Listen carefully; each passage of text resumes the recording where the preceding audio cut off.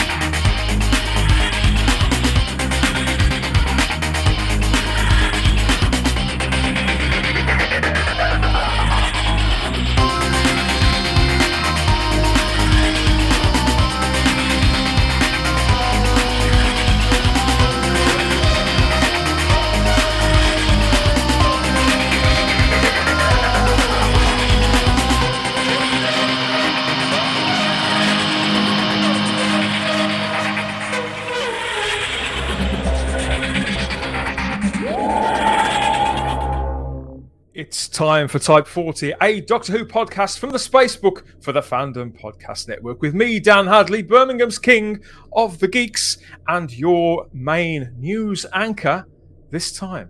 It's okay, I did say anchor.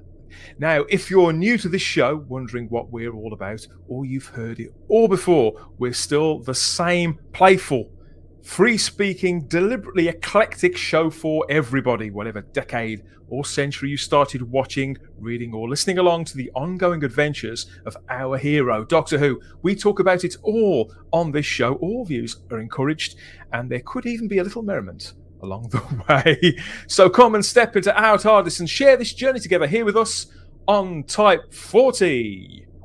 Welcome to the show, everybody, at the end of a massive news dump of a week, 2 weeks, sort of, tracking the time zones as we go along. It never seems to calm down, does it? Lots of excitement out there in the air. We'll be taking stock of all of that and doing what fans do best, sort of chewing through it all, getting a little bit obsessive, and driving each other nuts with theories and speculation. With my crack newsroom full of time agents, I'm going to bring those on right now, I think. Yes, first of all, the man who's been on this particular journey with me since the beginning, really, in the beginning of this era, before she even fell to earth. Yes, it must be the Fandom Podcast Network's very own Mr. Kyle Wagner. What is up, Mr. Hadley? I hear there's some serious time rifts going on, some cracks. Things are definitely wibbly wobbly in the Doctor Who universe these days. Things are shaking up, aren't they? There are cracks appearing everywhere, cracks in the armour and in the media. Yeah, every time I look, there's some outlandish speculation. It's either completely ridiculous or it's utterly sublime, or obviously somewhere in the middle. But it started again, Kyle. You said it. Type 40 kind of started just before the time Jodie took over as the Doctor. We've been on this ride together for a while. So it's been an interesting ride, but some of the rumors are kind of out there. But you know what? There's some of them I wouldn't mind seeing some credence and actually come up to them, even though I know it's a long shot. It was silly season. Now it's simply sort of frantic season, I think, as people pick their way through little rumors that do sort of seem to appear wherever fans congregate about what could possibly be true or not. But I know the very man who can really shine some light on what is more feasible than not. He's probably the most industrious and certainly the loudest Doctor Who voice on YouTube. Welcome back to Type 40's Spheler Betkin, the rabbi from another planet. Hello, how are you? Talking about route rumours, I just got a bunch of new rumours about the new direction, and they are chillingly credible. They all make complete sense. I'll look forward to sharing with you later on the stream. So yeah, we've got our correspondents here from America and from Israel. I think now we need a top entertainment pundit, screenwriter, producer and director, and big old mega geek Ian David Diaz. Hello. Well, listen, if you can't find a good media pundit, I'm sure he will help you find one, right? Is that right, Mega Geek? Yeah. Maybe. Got nothing else on? I don't know.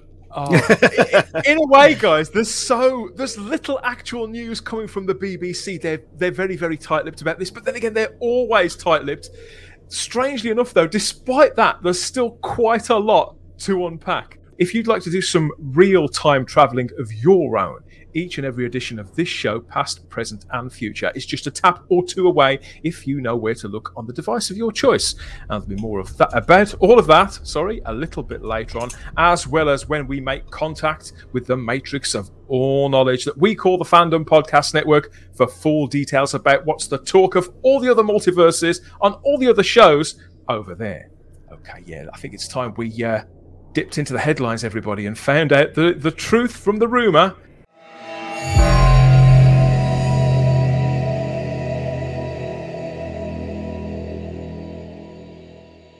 Okay, so yeah, throughout the last 12 months plus covering Doctor Who, we've scaled back our news coverage on Type 40 for a few reasons, really. I mean, it's largely because under the stewardship of Chris Chibnall, and I use that phrase very generously, it's been a practical news blackout, hasn't it? That's the method that Mr. Chibnall favours when handling us, the waiting audience. Usually until around 2 weeks at best before the transmission of new episodes, we know absolutely nothing. So there's never a great deal to talk about. You know what? This latest round of insanity, I think, has shed some light on that. I don't think it's some marketing ploy where he's trying to hold back information. No. I think he just absolutely hates it with every fibre of his being. And then he just does it at the last minute because he has to. But with the big news about Weeping Angels, being in this series, that should have been a news item. They could have got a lot of play out of that. Instead, it was Stephen Moffat who revealed it in an offhand Instagram. And there's just the marketing that went in the last few weeks is shockingly awful. And the marketing is maybe worse than the writing. And the writing's insanely bad, right? So, but you had Comic-Con. We can't even blame the pandemic because it's always been like this, isn't it? No, exactly. Look, you had Comic-Con, right? The big Comic-Con, and they had the huge announcement. Oh, we got a mystery guest. You got to tune in. We got to tune in. Who is it? Is it Tom Baker? Is it David Tennant? It's who? It's what's his face? And that's look, the extra from Game of Thrones. What? Yes. And no mention of leaving. No mention of Weeping Angels. We've seen the pictures of the Sontarans. We've seen the Weeping Angels. Underwhelming doesn't cover it, does it? Ian? So I got some information from my source. It seems this friend of mine said this is true. She says you can take this to the bank. I'm just getting it from someone that I've known forever. She said they got marched in. He got marched in, and he was told that it's not working. You have to go. Yeah. Listen, if the BBC want money, they should have made that a pay-per-view event. Right, so that's one of the reasons why he wasn't saying much on the Comic-Con panel thing. Did he know by then, you think, or not? Yes, he according to my source, he knew, and Jodie knew. So Jodie's an actress; she can put on a show, but Chibnall can't. So you can see he tried to put it on the show, but that's why he wasn't speaking much. Again, I'm telling you what I've just been told. It's got the ring of truth to it, doesn't it? I don't know if it's true. Sorry. That brings us right where we were when I last spoke to Kyle, because it was a few weeks ago on the show, and myself, you, Kyle, Sarah Graham, Starry-Eyed Girl, and Kevin Wright. So we were in talking about the general sort of state of all fandoms at the time, but specifically talking about what could possibly be coming at Comic-Con 21. Kyle, did you feverishly wait for the Doctor Who panel, and what did you think about it all? To say that I wasn't surprised by the lack of a surprise drop, this is your surprise drop. No, don't think so. wasn't surprised. I have a little bit of news too. There is actually a tiny bit of American influence on the decision to get Chibnall and Whitaker out as well, because Warner, which has recently been sold to Discovery, part of that is HBO, henceforth HBO Max. And if you remember when HBO Max first started, one of their big selling points was you're home for current Who streaming. Yeah. This is the only place you can get it. And the streaming numbers on HBO Max for Who have not been good. And Warner is not happy about the fact that they really feel like they can't even market Who right now. And they paid a lot of money to get the streaming rights. It's not premiering on that in the US. It's going to BBC America and to AMC Plus. But the issue being, the only place to stream any of the past seasons of modern era Who is HBO Max in the US. So the seasons are popping up there, but what's happened with Doctor Who is it's really gotten the streaming viewership in the US down, especially of the current seasons. There's a lot of moving parts here, but they were like, we paid a lot of money for this. Something's got to change. And so I know BBC America's not been happy with the numbers at all the last couple of years. So I think there's lots of rumors floating around here in the States that they want the BBC to seriously consider J. Michael Straczynski to be the showrunner. Yeah. Wow, I love that. What I wanted to ask you first, Carl, was do HBO Max, because we know Netflix don't ever publish figures, do they? Do HBO publish the figures about what's been watched in which quantities? No. Netflix has started because they have like a top 10. HBO Max, which it's been kind of a weird situation because Warner Brothers really pissed off a lot of directors when they did this same day, same release for all Warner movies for 2021. So that's been an issue. Obviously, Warner just got sold to the Discovery Group here in the US. So while they have a ton of money, there's that whole state of influx. But Doctor Who, when HBO Max first started, that was going to be one of the big selling points. Hey, your only place in the US to stream new era Doctor Who. Because of the response to the current creative team and a few other things, Doctor Who has gone in the US from this just big booming thing to nobody talks about it anymore. Did the Comic-Con panel change that in any way, Kyle? No. The Comic-Con panel didn't register. The biggest problem right now... Carl, just let me get this straight. You're telling me John Bishop didn't rack them in Philadelphia? Really? Who? How can that be? Who? It's been really interesting to watch here because it started a little bit with Capaldi. Once Chibnall and Jodie, there was a big surge when Jodie first joined the show and her appearance at the US Comic-Con, because that was really like they just made a huge deal out of it, and it just disappeared. Doctor Who used to be in a day-to-day pop culture conversation in the US, like everything, like up there with Game of Thrones, Star Wars, Marvel, and it's just dropped off the edge of the cliff here in the US. So the fact that you did get to meet, for the first time, the international audience got to meet John Bishop properly at this event, and his character, Dan West. He's got a surname now, everybody. He's got a surname. Big news. Did he charm the audience? Because he was the standout presence. In fact, he was the only presence, really, the only human being who seemed to have anything to say or any personality on this panel, Kyle. Did that... The problem is that the only people who watch this isn't like when Jodie showed up a couple of years ago when they had national. What a only difference! Doctor Who, right? or only existing Doctor Who fans watch this panel because we are still in the era of COVID and virtual panels and things like that. And truthfully, the things in the last few weeks in the US have been so bonkers. The focus hasn't been on these kind of things, and I think Doctor Who, because of there is so much programming, I think Doctor Who's kind of fallen out of the general mindset of people who aren't diehard fans of Doctor Who in the United States. There's too many other things to compete. I see, yeah. The biggest mistake they made, BBC made, is pulling it off Netflix. When Doctor Who was on Netflix with Matt Smith and David Tennant, that's when it was at its absolute height in the US. Because like you have a basically attractive English guy being very Englishy, which is kind of which people like in America. But you get a lot of the Anglophile thing going on. That's why the Americans like Downton, right? Because it's very English. But that's the reason why they took it off, because they were, BritBox. They wanted all of it on BritBox. Yeah. Right. And they were schmucks because they should have stayed on Netflix. But I think you're right. The public profile of it yeah, but I think you're right, because if you look on Netflix and you look on Amazon, you have certain things that are both on both channels. Like you have the Bourne films on Netflix, and it's also on Amazon as well. So they should have kept it on Netflix as well as on BritBox. Do you know what I mean? I think you're right there, but you know. But it's not on BritBox. I thought they gave it exclusively to HBO Max, and HBO I don't Max, know what's going on. No, but they pulled it off Netflix. Yeah. Here's how it works. In the U.S., the only streaming service within the U.S. is HBO Max.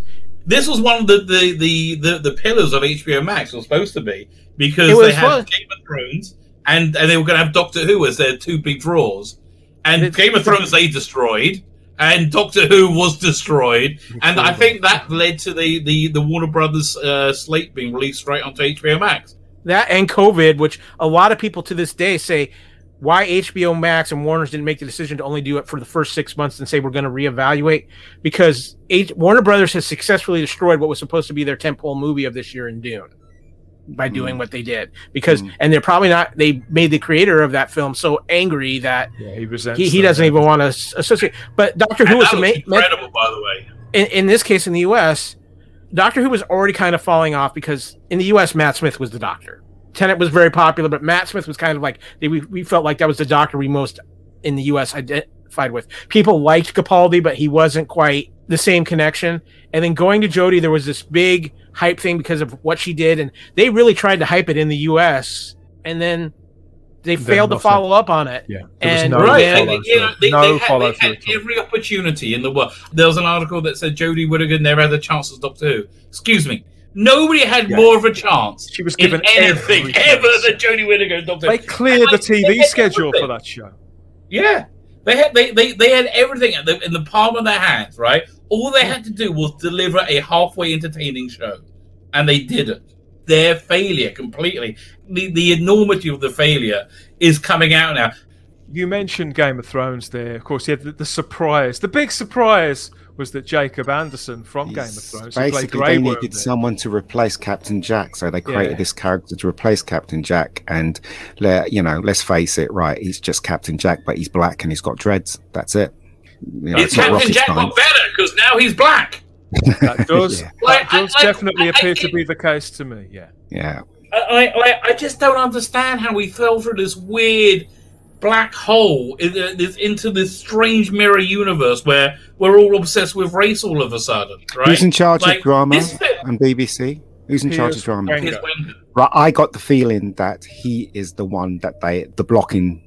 Davies wants to go past this and recast a male as the Doctor, but he's the one. You mean Tim Davie, the man, the Director General of the BBC? Yes, there's a rumor BBC now is going to be BBC Studios and what does Davies used to be in charge of? It's going to be a combination between. Tim Davie used to run BBC Studios, right? And he was effectively headhunted for the role of Director General because of everything that he achieved at Studios. Which what is Doctor Who under now then? No, they said in the announcement it's going to be a decision between BBC and BBC Studios. Yeah, so the rumor is that it's going to be they're going to join forces, BBC Studio and whatever the Doctor is under. That's going to it is still produced by BBC Cymru. So the only stumbling block is the man in charge of drama. That dovetails nicely into this. There are some Reddit rumors there which sound very, very realistic. Piers Wenger wants to reboot Doctor Who with season 14 and aim it at a new young audience, and basically forget classic Who and Doctor Who from series 1 to 13. Yeah, I've heard that rumor as well. They're embarrassed by it. They're ashamed of it. Basically, what they want to do is they're going to come back big time and not give the main audience what they want. The Piers Wenger is determined to kill the fan base, the fan base, the huge fan base. He's determined. That does seem like throwing out the baby with the bathwater, but Carl, would that make any difference to the international audience? No, the international audience wants to go back to the time of the 9th, 10th, and 11th Doctor. That's what the US wants. That's what the international wants. That's what Brazil wants. I know that. My question for you guys with this new character, though, and obviously it's very obvious he's replacing what they probably had planned for Captain Jack. But my question is this, because Dan and I talked about it on the last time I was on when we were talking about fandom in general. How much of this is also reflective of the cancel culture that's been hitting John Barrowman, at least over in the UK, because we still love him in the US. We welcome him with open arms. Yeah. The thing is that poor John, he's probably looking forward to going back to Doctor Who.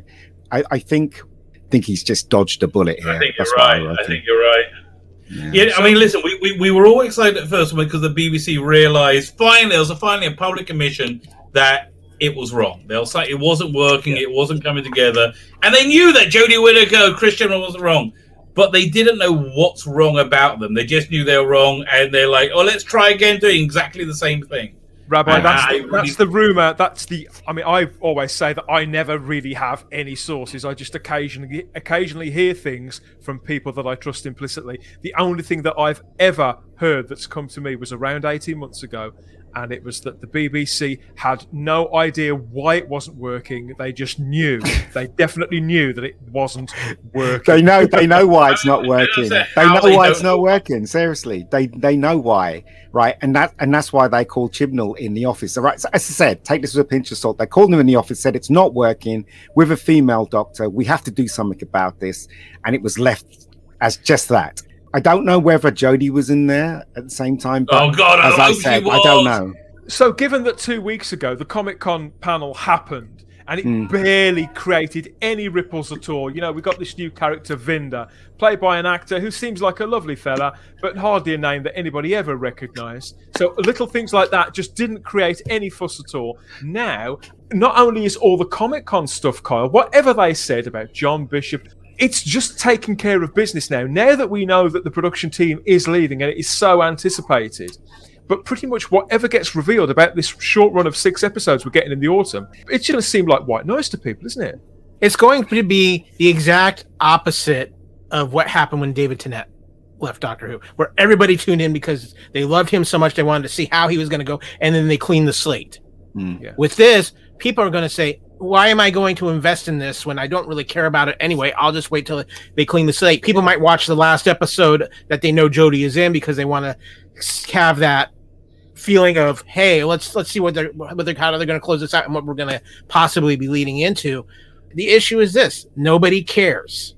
That is the damage that Chris Chibnall, I think, and I put so much of it more on Chibnall than I do Whittaker. The damage that Chris Chibnall has done to the Doctor Who franchise. Get this over with. Get me back to some Doctor Who storytelling that I know and love. The idea that they're aiming for a new audience just speaks volumes. I agree, because that wasn't that the whole thing we heard when Jodie and Chris Chibnall came? Oh, we're aiming for a new audience. Yeah, it's a big deja vu sense here. We did get this trailer, didn't we? So this was 42 seconds of new Doctor Who that nobody had ever seen before, topped off by a new rendering of the logo, now as on the nose as you could possibly ever be, so inset into this grotesque rainbow that they insist on using as a motif now.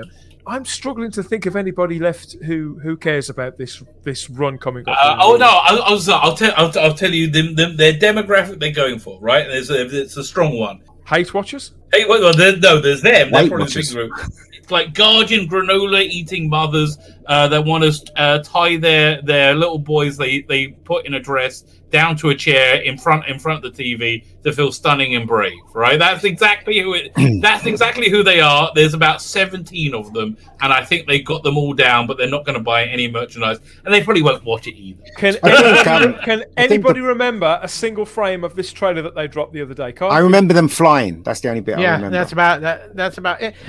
The other people who are going to watch this are the people who like to watch a car crash, because that's what this is.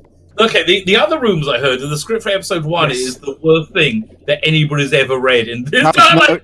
If Chibnall's involved, they're just all awful. But there's this other rumor that they've brought in a ghostwriter. When they shot the first 3 or 5, I can't remember, they looked at the rushes and they realized it was so bad, and they brought in this ghostwriter, and then nobody knows who the ghostwriter is, to try and pep it up. It can only be. I don't know. Really? Guys, let me ask you this: Stephen Moffat has been circling the Doctor Who realm a lot lately and taking shots. Oh, he's not interested. He's bored.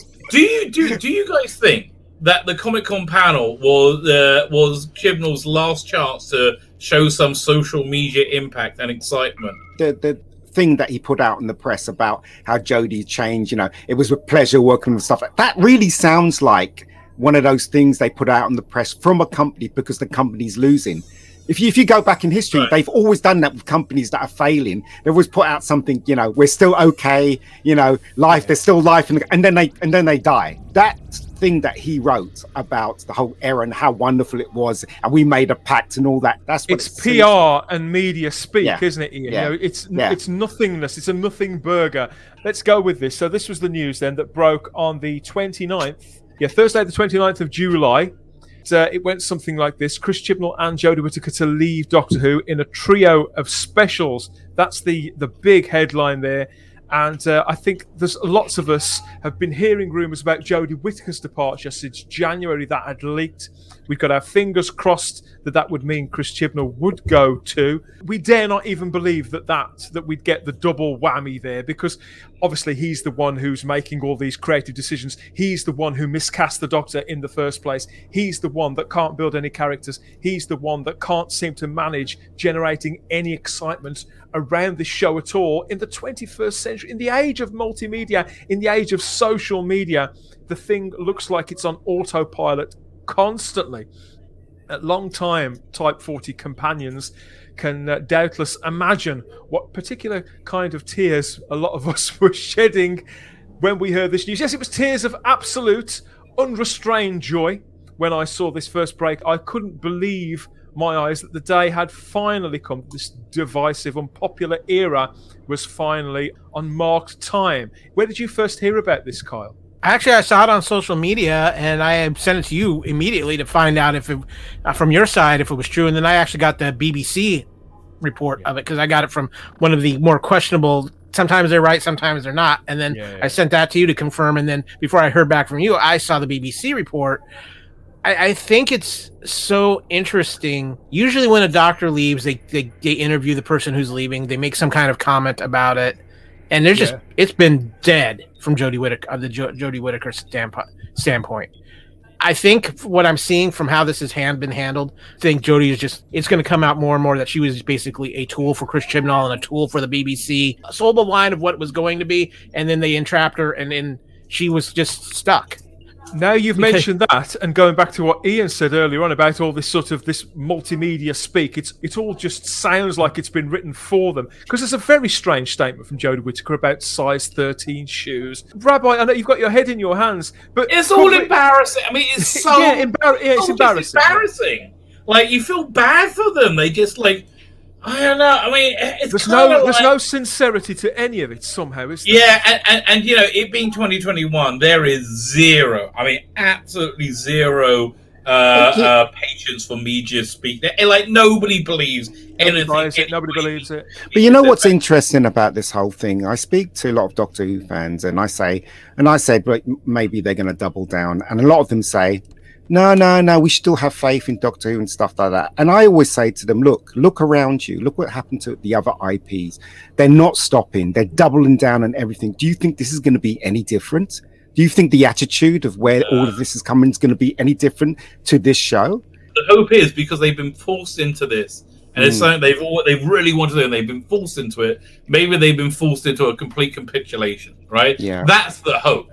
This statement from the BBC about the departure of the star and the showrunner of Doctor Who with these specials that are going to top off the era, it's full of the strangest sort of comparisons. There's a big flex in there about how the 2020 series won the Best Science Fiction Show award, beating The Mandalorian, Lucifer, The Boys, all these really prestigious shows for the Best Moment Award. So they build that up in this press release before telling us that it was just a vote conducted at radiotimes.com. So this isn't the Golden Globes we're talking about. And there's lots of other great sweeping statements. A bit from Chris Chibnall himself here, who said, Jodie and I made this 3-year and out pact with each other at the start of this once-in-a-lifetime blast. So now our shift is done and we're handing back the TARDIS keys. It just doesn't ring true, does it? Yeah. That sounds like it was written by someone who actually knows how to write. But it was a 5-year mission. I remember James Strong saying that it was before he wasn't given any work directing it, saying, "Oh no, Chibnall has a 5-year plan that he's looking forward to." Yeah, right. He has been in the role for 5 years. He got the role of showrunner in early January 2016. It was announced. Obviously, he may have even been speaking to them, therefore, in, say, 2015. But on the news of his departure, he topped it off with, "I wish our successors, whoever the BBC and BBC Studios choose, as much fun as we've had. They're in for a treat." They've had He didn't write that. It's obvious someone in the press wrote that. He's been hiding ever since this show started. From the very first episode to the last episode of the first season, he's been in hiding. None of the other showrunners were like that. I'm talking about New Who now. They were out there. They were talking to people. They were like celebrating. They were all in your face. They had the making of and stuff like that. But Chibnall, he's been so quiet. He's been hiding because he knows this is not working. I want to play a little devil's advocate here, because I do think this is something I'm seeing in a lot of science fiction and a lot of fandom stuff in general. Now, I don't think Chibnall's a great writer, but I'm starting to think, with very few exceptions, these show creators are basically being brought in and saying, "You will follow our mandates, you will follow this," and they're not being allowed to write the stories they want to tell, because the networks, except for one, and I'll get to that in a minute, the networks themselves are so afraid of cancel culture. They're right for what the people want right now, what the general social media populace wants right now. What the loudest voice is. And it is a fraction of the population that even have a Twitter account, let alone live on Twitter and bombard places like the BBC, Kyle. But I'm going to flip this. See that through. So I'm sorry, through Moffat's run, you could see you could see the beginnings of the inclusivity and diversity agenda until you got to Bill Potts, when it was just, they took a great character and just made it ridiculous, and that was even with somebody who could write, with a good writer and a great actress. I think that Pearl Mackie's got so much personality and she had so much zest and truth in that part. Yeah, you can see her struggling under the weight of some of it sometimes. But still, going on what Kyle said, right? If you were the showrunner and you were in charge, and they gave you this mandate, you have to follow this, you have to follow that. You have an ace card in your sleeve. You could say, if they fire him and he's out of the contract, he can say what he wants. He can go, "Yeah, they fired me because they wanted this thing to be political. Yeah, they wanted to go in." So there's a balance there. But what I think is going on there is that because more studios have that approach, if you're a writer and you think you have that ace card up your sleeve, you may not, because then you become a problem child to all these other studios. Yeah. I was going to say, there's only one studio right now that I see that is taking chances and letting their creators actually be creative, and that's Amazon, because they have the money to say, "Screw you, we don't care what you think. You're still going to buy other things from us. You need us. Too bad, so sad. We're going to do what we want to do." Yeah, you're right. This is religious fundamentalism. It just is. It's hive mind. Hive mind thinking. So the idea, as these two, Jodie Whittaker and Chris Chibnall, prepare to pack their bags, they're finishing recording on this show.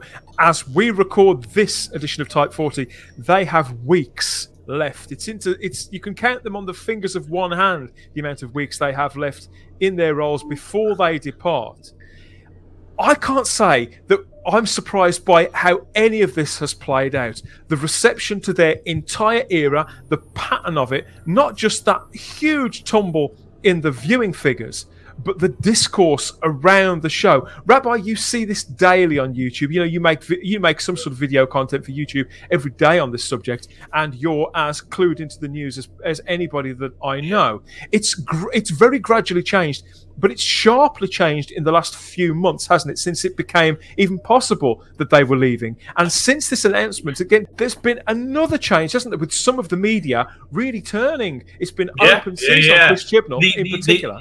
The verboten thoughts are finally allowed to be spoken, right? And all the media outlets have been saying, "This is the greatest thing ever. Oh, how stunning and brave, how wonderful." They say, "No, it's always been garbage. It's always been terrible." Like now it's like, well, wait a minute. Where were you for the last 3 years? I mean, it's ridiculous.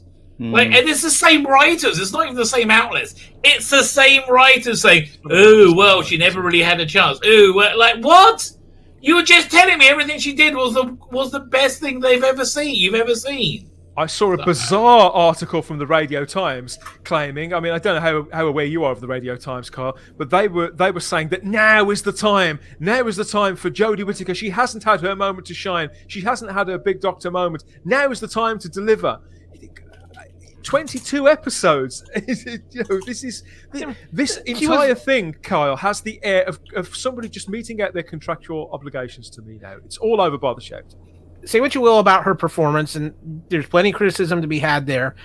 Chris Chibnall's writing and the mandates that were on this version of Doctor Who were never going to allow Jodie to become the doctor she could have become, because the mandate they had was, we have a female doctor. That's the big thing. It's a female doctor. Instead of, hey, not only do we have a female doctor, we have this actress who, and with stories that really developed this female doctor, and that are just on par with any other doctor we've had. Instead, we've got covered with mandated scripts, things that were written with other agendas in mind, instead of just sitting down and writing, I'm going to write Doctor Who. But this was so far from anything that Doctor Who was. I mean, I was thinking about the other day, and how many episodes did we actually even see the TARDIS?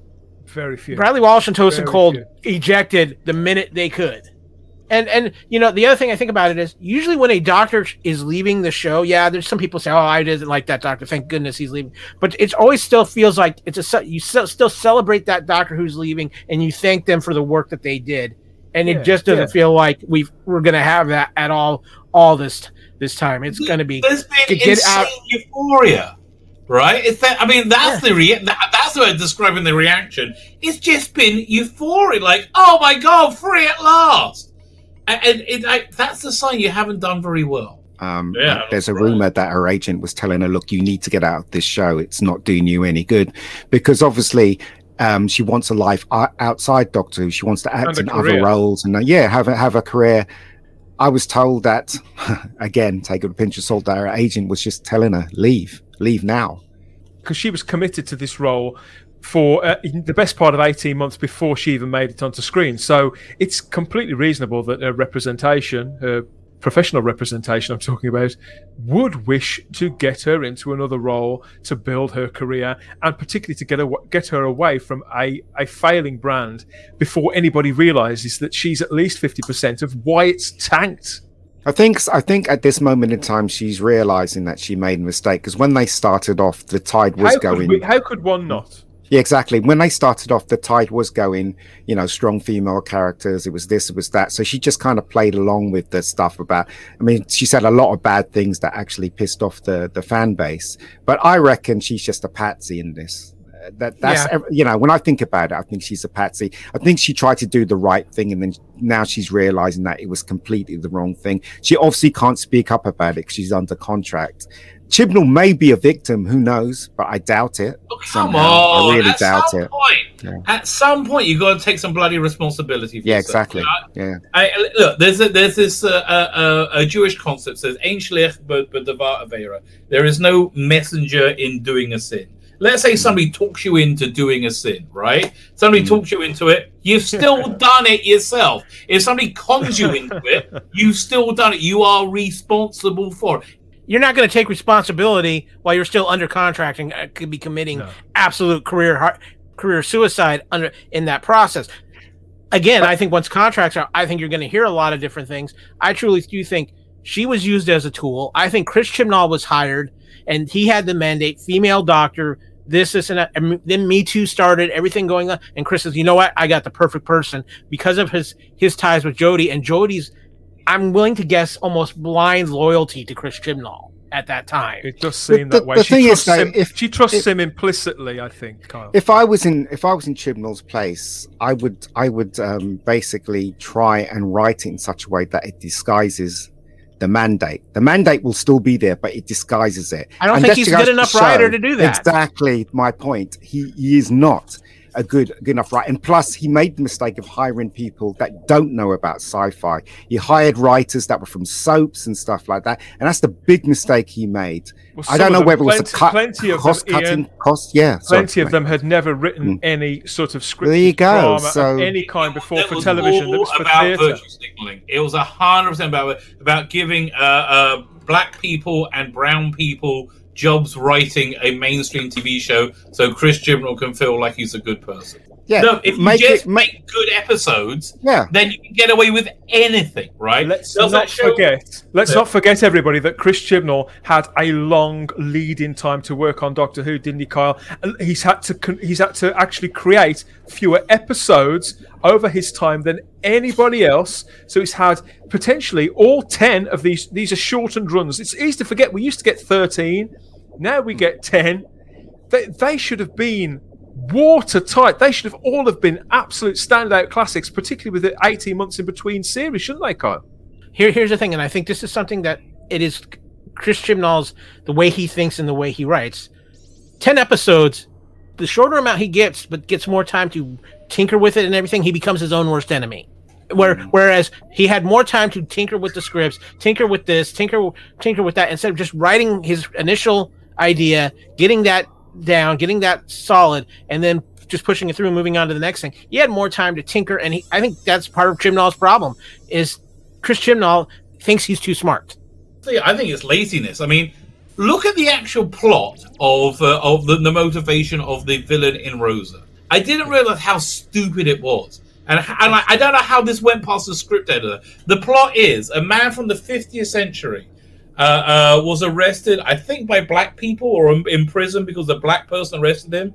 So he figures, if I go back 30 centuries, like 3,000 years, and stops Rosa Parks giving up her seat on a bus, right, by making the bus empty, in the next 3,000 years, there will be no change, and there will be no emancipation, nothing, no.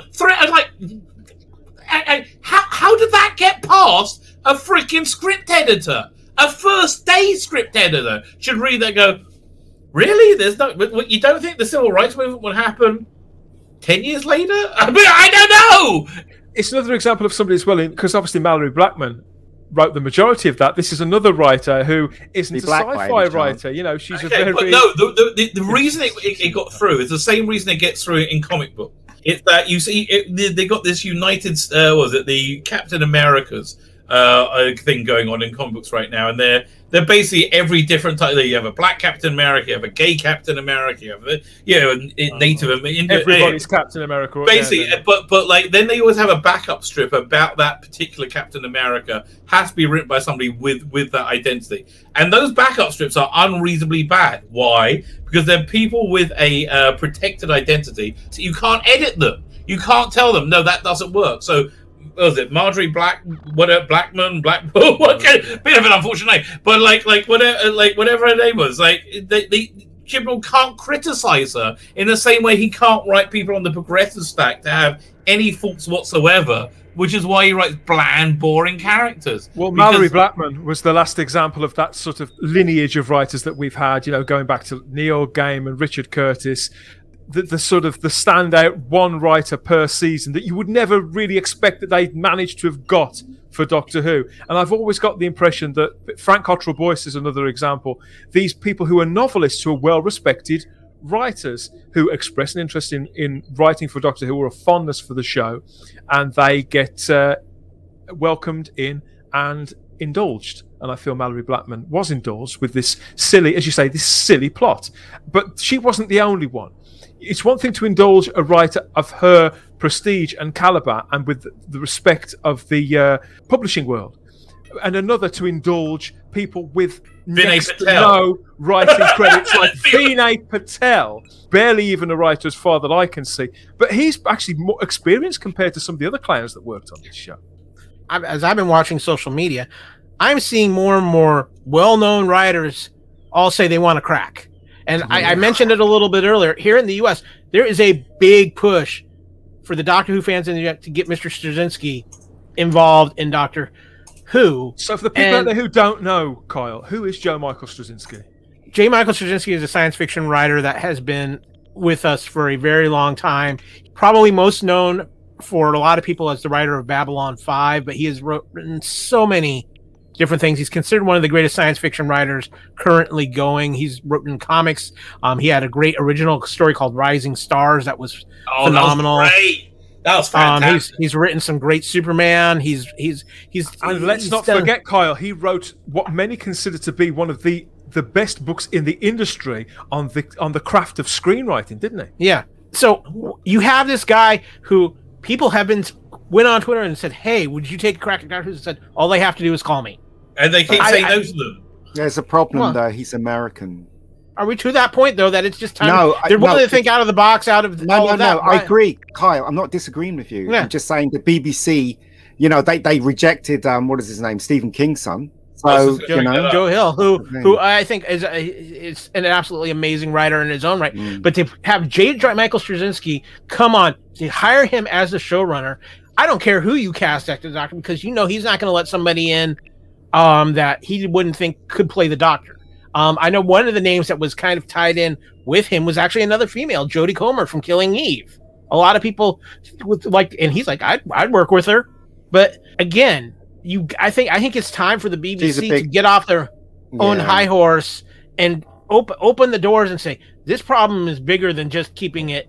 We can't make this show. Plenty of people out there can, wherever they are in the world. I mean, to get somebody like Joe Michael Straczynski expressing interest, he's a veteran of this industry, of the craft. People like Joe Hill, exciting, still pretty young, new talent, full of ideas, and really at the start of his publishing journey. And for the BBC to dismiss Joe Hill pretty much offhand, you wonder how can they do that and yet be happy to indulge the likes of Ed Heim and Vinay Patel and all these other people. Well, Chris Chibnall. Well, also they're cheaper. They're cheap as well, because if you look at the history of BBC, they really don't know what to do with Doctor Who.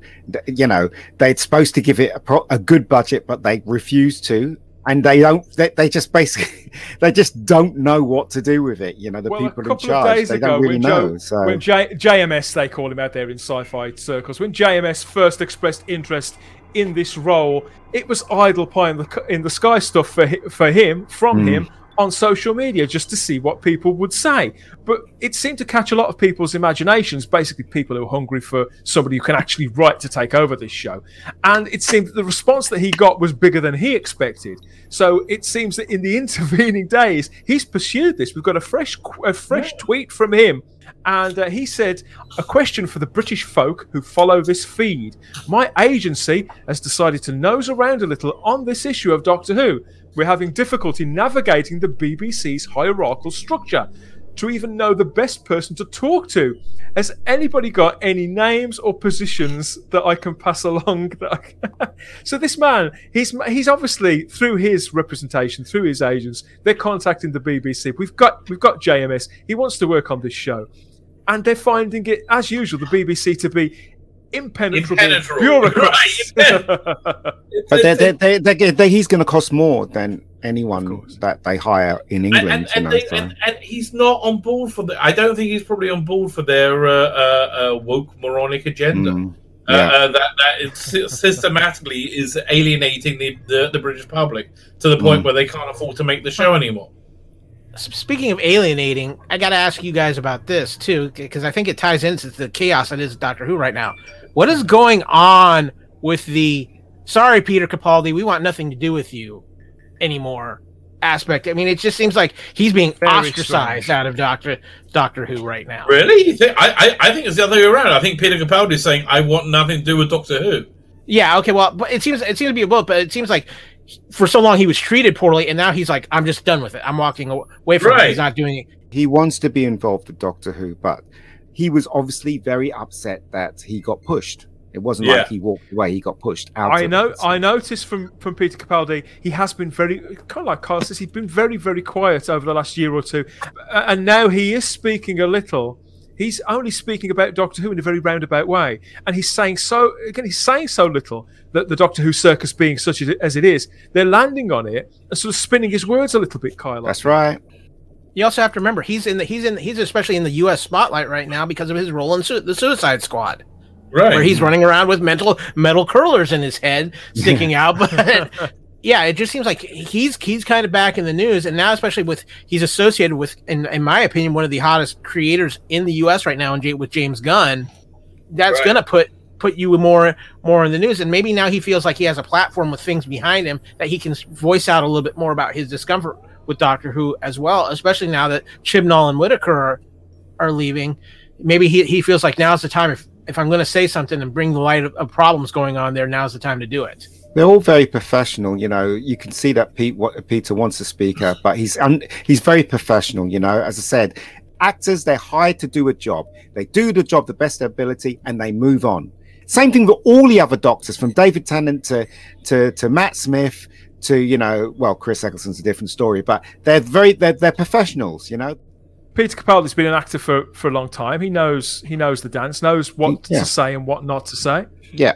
How things sound to an untrained ear, and particularly when they've been through the filter of say the Radio Times or Metro or whoever's quoting him to say whatever, you're not going to get something come out that's going to be the actor's pure intentions. I think that the only real way to find out how, or to get some idea of how he really thinks, are to look at the clips that do make it online from when he was on Radio X, I think it is, with Chris Moyles a couple of weeks ago.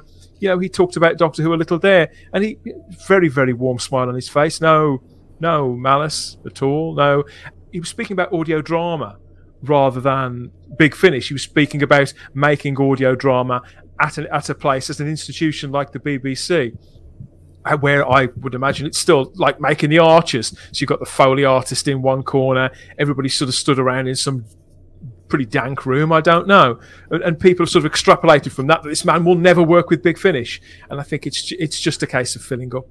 Well, but you have to juxtapose it with a few days later they recast the 12th Doctor with Jake Duggan. Yeah, Big Finish. So that's a bit. I think the two things together sounds like it's saying a little bit more than that. Him saying I'm not really interested in audio drama is a little bit low rent for me. And then a couple of days later, them coming out with the recasting news. It seems to be it builds together to say something more than that. As the time continues on from we've heard about the creative showrunner departing, the creative force behind Doctor Who and the star, I've never seen this before. Obviously, people are speculating, as Kyle said, about showrunners and about possible stars. We expect that. It's Doctor Who.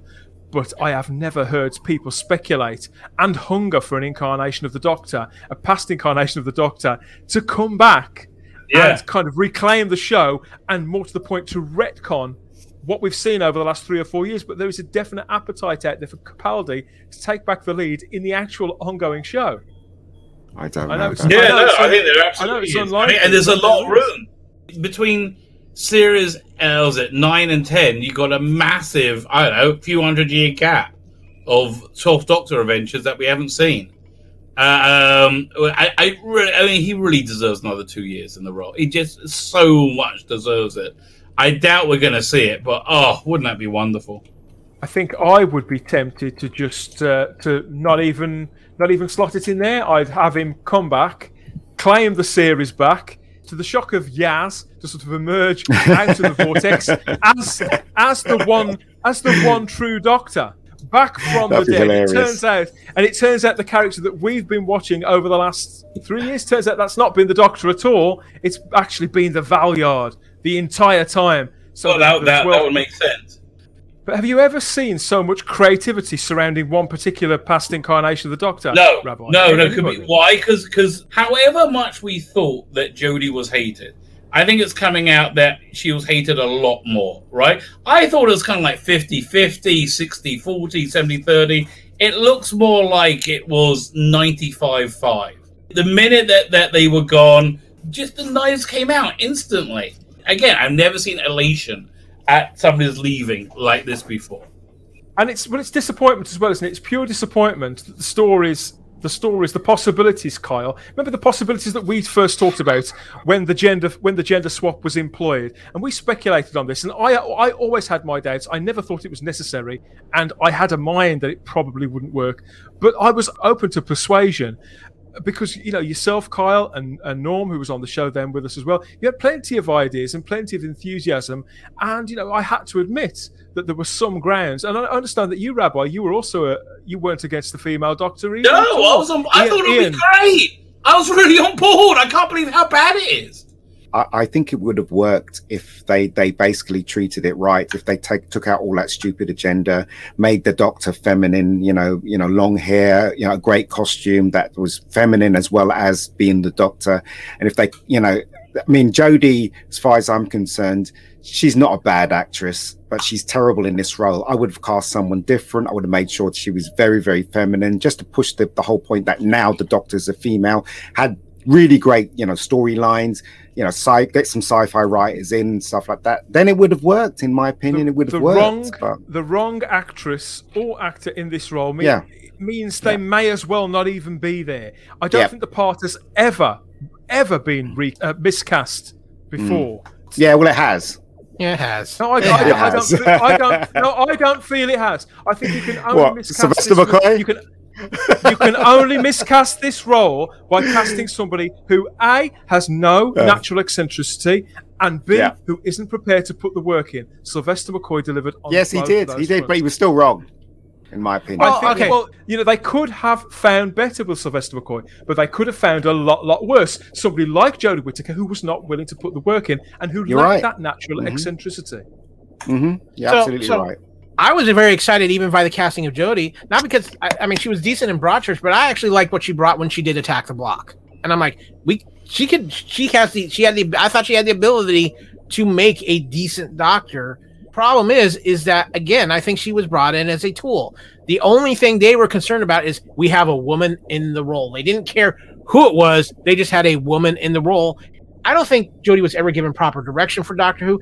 And then when she finally got a chance to work with somebody who could help her understand the role of Doctor Who, and probably made an effort to help her understand, that was when John Barrowman was back as Captain Jack Harkness, because there did feel like a little bit more natural Doctor between the... No way. There was no chemistry between those two characters whatsoever. I actually watched some of that. I got through 10 minutes and that was enough for me. But when they met in the jail, it was so obvious that Barrowman and her had no chemistry whatsoever. Totally disagree with that. Barrowman, don't even get me started. I'll stop. But it's interesting though, isn't it, that was one of the rare occasions in this entire era where it wasn't even a decades-long presence in Doctor Who, but where something recognisable, because for the entirety of Series 11, the monsters, the setups, the recurring characters, they weren't even mentioned, let alone on screen. As soon as you start bringing those elements on screen, you populate the Doctor Who universe. You remind us of the fabric behind it, the show we've been watching up to then, Kyle. But by bringing across Captain Jack and the Daleks, it kind of makes the character of the Doctor, as this really sort of thinly sketched version of the Doctor, disappear into the background, because they're not formidable, they're not whole. It doesn't feel the multifaceted character that we've been watching, played by Matt Smith, played by Peter, played by David, played by Chris, everybody else. This show has been horribly miscast from the start, because I do think Sacha Darwin as the Master was actually good casting. I liked him as the Master. I liked what they did there. But otherwise, for the most part, this show was horribly miscast, and there was no energy. Anybody who came on the show, nobody had energy, and I think it was discouraged for them to have energy. I think Bradley Walsh had a bit of energy. Well, Bradley Walsh was my other point. Bradley Walsh had natural charisma and warmth and the baggage of being somebody that he should have been the Doctor. Well, and they've done the same with John Bishop again. This is how lazy they've been. They've done exactly the same now. They are bringing along John Bishop's audience. They're sort of guaranteed banking on people who, like John Bishop, will turn up in the same way that they knew that people who, I like Bradley Walsh, I'll never miss the chase. He's on that now. Oh, okay, I'll watch that. It's exactly the same. It's the lowest hanging fruit. They don't have to bother building a character for either Bradley or John, because they come with their own built-in character. The way that Bonnie Langford did, you could say, in 1986. It's no better and no worse than that. When Bradley came to the show, he came with the ability to be Bradley, and that was largely it.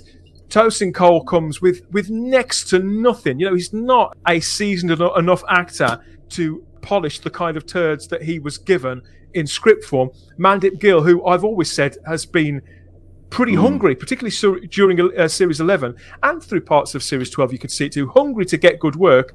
I don't think she'd even know it if she was to see it. But you could see an eagerness there. In every quarter, Chris Chibnall has let them down to the point where, as you said, Kyle, first chance they could get, the very first chance they're out of contract, both Tosin and Bradley are off.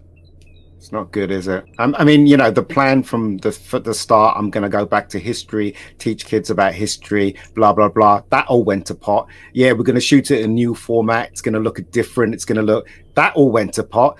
Everything they did went to pot. All nonsense. And as I said, without a shadow of a doubt, you cannot deny it now. This version of Doctor Who failed spectacularly. Do you want to hear that again? This Doctor Who failed spectacularly. There's no way. Yeah. Unarguable.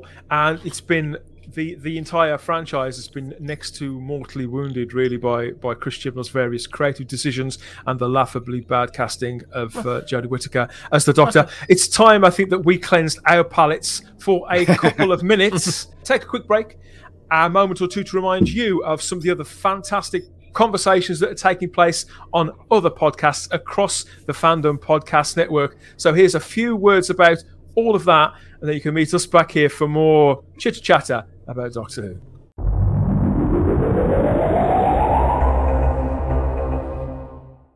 Thank you for listening. We hope you're enjoying this podcast. We'd like to continue to feed your ears by inviting you to listen to these other great shows on the Fandom Podcast Network. It starts with our flagship show, Culture Clash, discussing the latest in entertainment pop culture. Bloody Kings, Immortals Take Notice, our show covering the entire Highlander universe. Couch Potato Theaters, where we celebrate our favorite movies. Time Warp, the Fandom Flashback podcast discussing a year in movies and our favorite retro movie and TV pop culture topics. Good Evening, discussing all things Alfred Hitchcock. Union Federation, our Star Trek and Orville show. Hair Metal, the 80s and early 90s rock metal podcast. Type 40, our show covering the time-traveling Doctor Who universe with host Dan Hadley. Lethal Mullet, an 80s and 90s action film podcast with host Adam P. O'Brien. Also check out the Lethal Mullet Network for more great podcasts. What a Piece of Junk, a Star Wars podcast with hosts Scott, Derek, and Nathan. Making Treks, a Star Trek podcast, a deep dive into the final frontier with host Mark Newbold and Adam P. O'Brien. And check out our newest shows, The Fandom Show, our monthly Fandom Podcast Network live YouTube exclusive show about the month's hottest topics in fandom, and the FPN True Believers MCU podcast, discussing the Marvel Cinematic Universe and the related Marvel television and streaming MCU universe, including the connections to the original Marvel comics. You can find the Fandom Podcast Network on several platforms. Please subscribe to the Fandom Podcast Network YouTube channel to receive notifications of new podcast episodes and live events. You can enjoy all of the Fandom Podcast Network audio podcasts on our master feed at fpnet.podbean.com. The Fandom Podcast Network is on all major podcast platforms, including Apple Podcast and iTunes. You can find the Fandom Podcast Network on Facebook. You can email us at fandompodcastnetwork@gmail.com. You can also find the Fandom Podcast Network on Instagram at Fandom Podcast Network and on Twitter at FanPod Network. Thank you for listening, and remember, respect others and enjoy your fandom.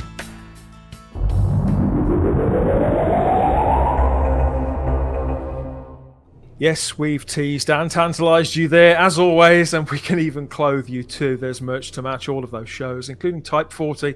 If you head over to tpublic.com, search for the Fandom Podcast Network, and you'll find a store full of all the team colours for all of those shows, on everything from the t-shirts to phone cases, tapestries, and a galaxy full of other items. Seeing is believing. Treat yourself, treat your other selves, and it all goes to support the Fandom Podcasts Network into the bargain. So everybody wins, everybody.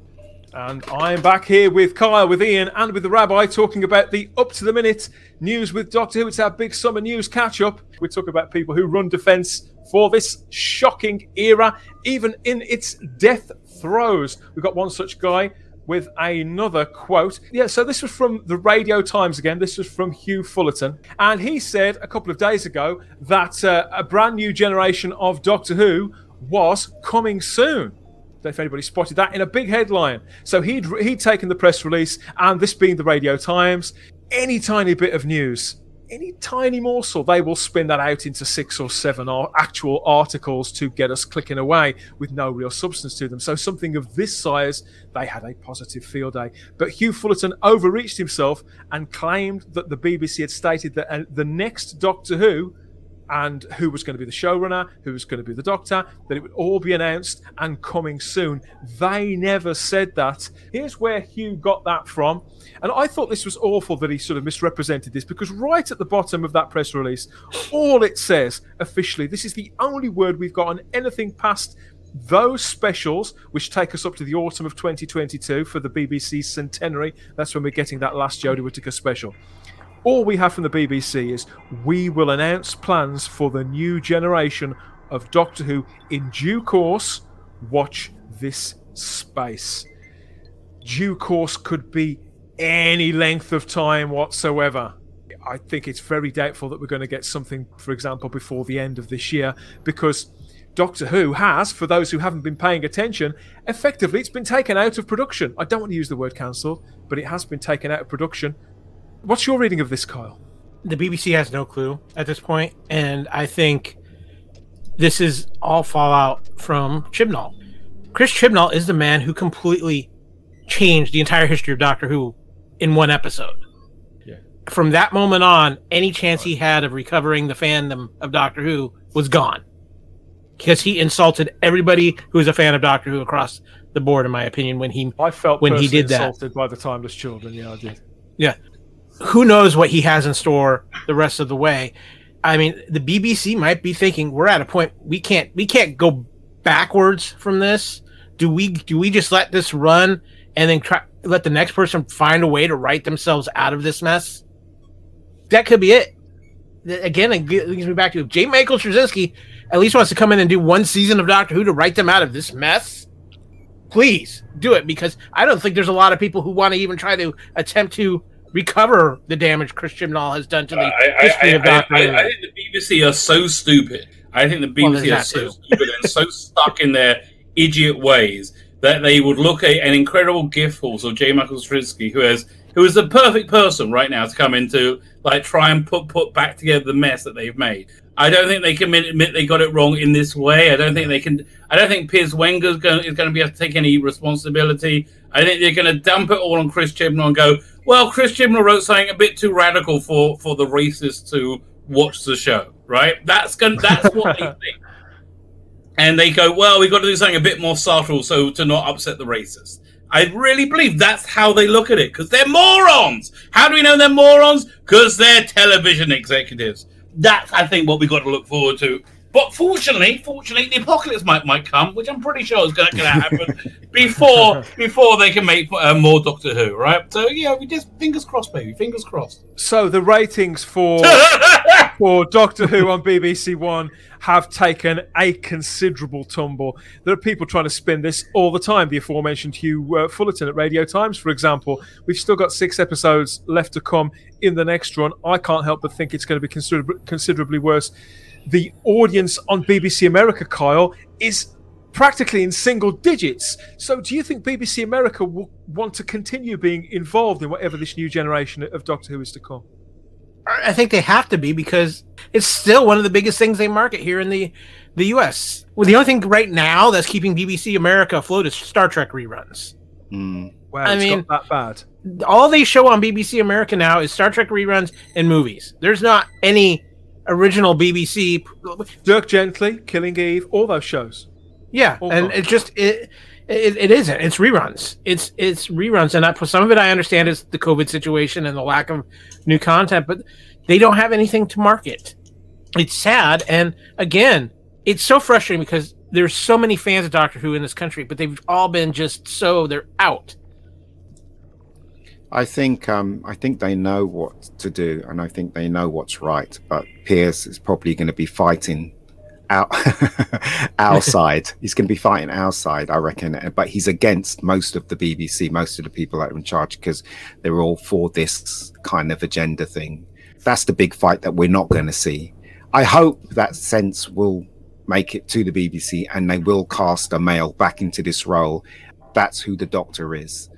And I hope they do that, but it doesn't look likely. And it's a shame, really, because Doctor Who's such a great show. What predictions, short-term and long-term, for Doctor Who? I believe that there's going to be someone out there fighting, and he's going to have common sense on his side. But knowing the BBC as I know them, they're going to just ignore the common sense and they're going to double down. Unfortunately, I think that's where it's going. I hope not. But you know what, right? If it does go that way, you know, you got the rabbi, he'll do a video on it. You got all these YouTubers who'll do a video on it, you know. But thousands will be watching instead of millions. Do you know what I mean? And that's going to hurt the BBC until they realise that that is not the way to go. Until all this stupid agenda comes out of our entertainment. Kyle, for all that, you know, you are very much Mr. Streaming. You know, you're a big advocate of streaming platforms, ahead of physical media, and have been for a while. And for all that broadcasting is changing, some of the excuses that we get given for lower ratings, for few people watch TV, all that kind of people will still turn up to watch good stuff, won't they? Line of Duty in this country still gets big ratings, one of several shows that do. Here's the thing, and I can tell it from the States. I don't know how big the streaming world is in your areas of the world, but here in the US, streaming is taking over. Broadcast TV is almost original content is barely on broadcast TV anymore. The content's going to broadcast TV is reality shows, game shows, things like that are cheap and affordable to make. This is make or break time, I think, for Doctor Who, as far as being anything that we've known it for the BBC and things like that. I think if the BBC drops the ball again, the vultures are going to start really coming out. And I'm talking about the big names. I'm talking about Amazon. I'm talking about Netflix. I'm talking about Apple. Back up the money truck, because they are all looking for original content that they can put on their exclusively on their streaming services. And Doctor Who is intellectual property. Exactly. And Doctor Who is screaming there, and there are people screaming, please make this happen, because they're going to have more freedom. They're not going to have the budgetary constraints, and the creators are going to be able to create. Whether you like some of the agendas on some of these, when you watch some of these streaming shows in the US, whether it's, for example, The Boys, which takes no shame in what it does. It's made with 100% conviction, isn't it? And that's something that we haven't had from Doctor Who in the last couple of years. And that's where those creators are going. They're going to a streaming service because they have more freedom. And you don't have something like the BBC pulling the strings. They are hiring creators. Netflix is signing TV creators from network TV that created some of the most popular shows here in the States to exclusive deals to create content for them. So it's content that's driving everything, at least here in the US. And Doctor Who, if done properly, could be back to where it was just 5-6 years ago. Is there any appetite for Series 13 in America, do you think? Now that they know Jodie is leaving, I think you actually will get some viewers back because, we're coming up to a Doctor change. There's always a curiosity there with a Doctor change. But again, it's going to be who they announce next as the Doctor, and that's so key. And from what you see on the internet, I mean, it goes anywhere from going back to a male lead, a Caucasian male lead, and a male lead of an ethnic descent, or possibly, I've even heard the rumors of a lead of a different sexual identity or no sexual identity. I don't know, and it just depends on what the BBC is going to do. The BBC is their own worst enemy at this point. People don't want to work with the BBC because they know that the problems with the BBC and how the BBC is. And I just don't know if somebody who's a true creator is going to want to come in and really deal with that, or they're going to have to bring in way through all that, the way the JMS is struggling with after just a couple of days. Yeah. The general, I mean, when you have somebody who's as creatively powerful as JMS, I don't think the BBC wants to bring him in because they couldn't stand up to him. Rabbi, apart from the pressing concern of inevitable Armageddon, have you got any predictions for the next 3 or 4 years with Doctor Who? Nothing firm. I mean, I think the 6-episode season is going to be epically awful. I think it's going to be insanely bad for Doctor Who, and we're going to see the worst ratings ever. But it just seems they're like setting everything up to fail, and it's not like it was doing well to start with. Next year, I think it's going to be even worse for Doctor Who because In England, the BBC has gone from being this beloved institution. It was absolutely beloved to being reviled. They're reviled here in the States. Yeah, but they used to be loved. They used to be absolutely, and then not long ago, 5 years ago, 6 years ago, absolutely loved. And the idea of getting rid of it was awful to me. But Doctor Who has become the face of that failure. And I think they're putting in its big 100-year anniversary, the BBC's 100-year anniversary celebrations. The Jewel in the Crown will be the final Jodie Whittaker episode. Yeah, but that was written by, the press or whoever's in charge of. No, but I think they were right then. November's about the time, right? They've got. I think that's. I'm not even sure it's going to be that big a part of that. Yeah, I think that season Yeah. will last for a few months, and I think this will be a drop in the ocean too. I think there'll be big gala events for that with people like David Attenborough and those kind of people, right, top level people. I think the Doctor Who thing will be a very, very small part of it. Well, the BBC is going to be watching or listening to this. All I can say is, if you want to save Doctor Who, hire me. That's all I can say. I'll save it. Apparently, the BBC was listening after the announcement that Jodie was going. Apparently, all our channels were being monitored by the BBC. Yeah, I'll be cheap. I'm cheap. Happy to amuse and show them how it's done. Yeah, yeah, exactly. Rates are very reasonable. Contact Yes. We will be covering it. We will be covering it on Type 40 and Type 40 Live.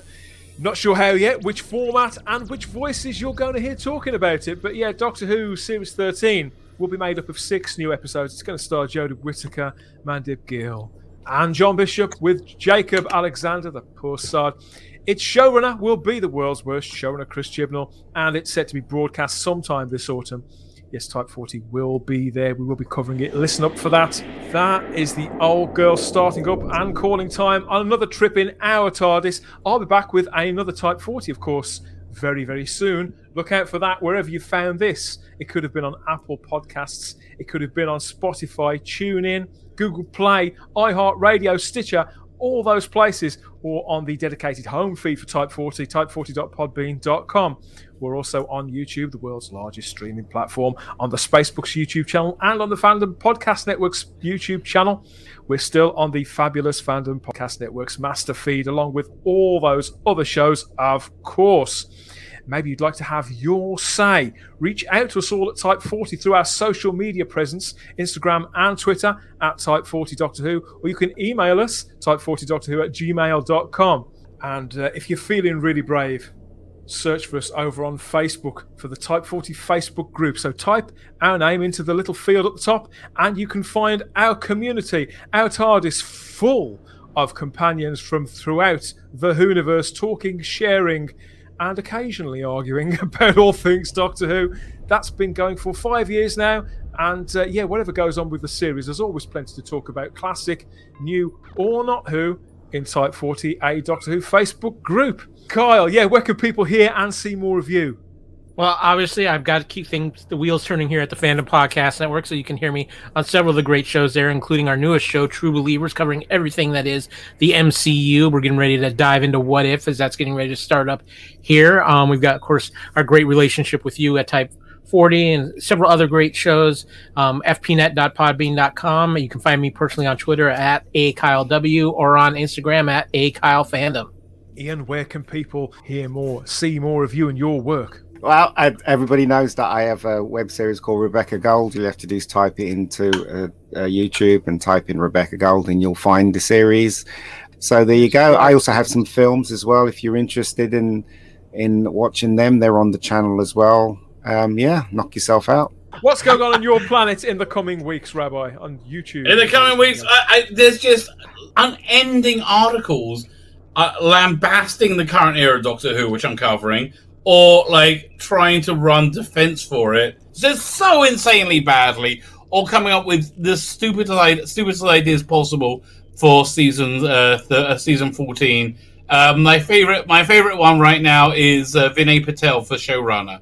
And that's actually a real thing. It's somebody I'm like, what? Why? I don't know. Vinay Patel, who just a few months ago, Rabbi, he was starting fights with other fans, with actual Doctor Who fans, with the punters and the license fee payers on Twitter. Right. Just after Tim Davies said they're not allowed to do that anymore.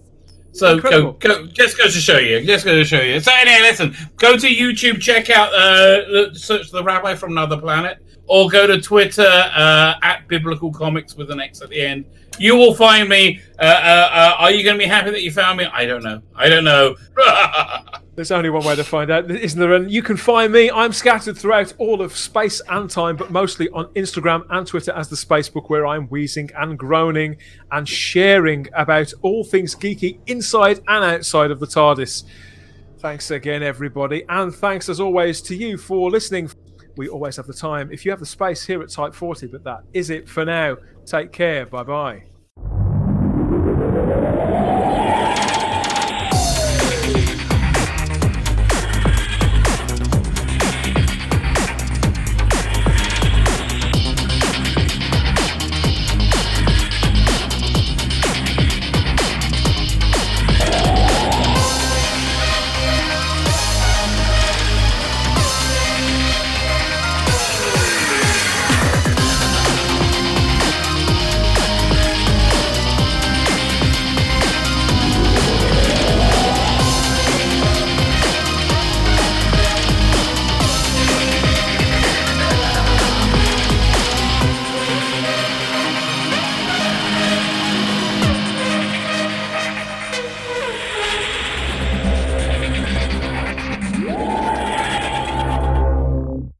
Type 40, a Doctor Who podcast, is a Spacebook production for the Fandom Podcast Network with music by Problem Being.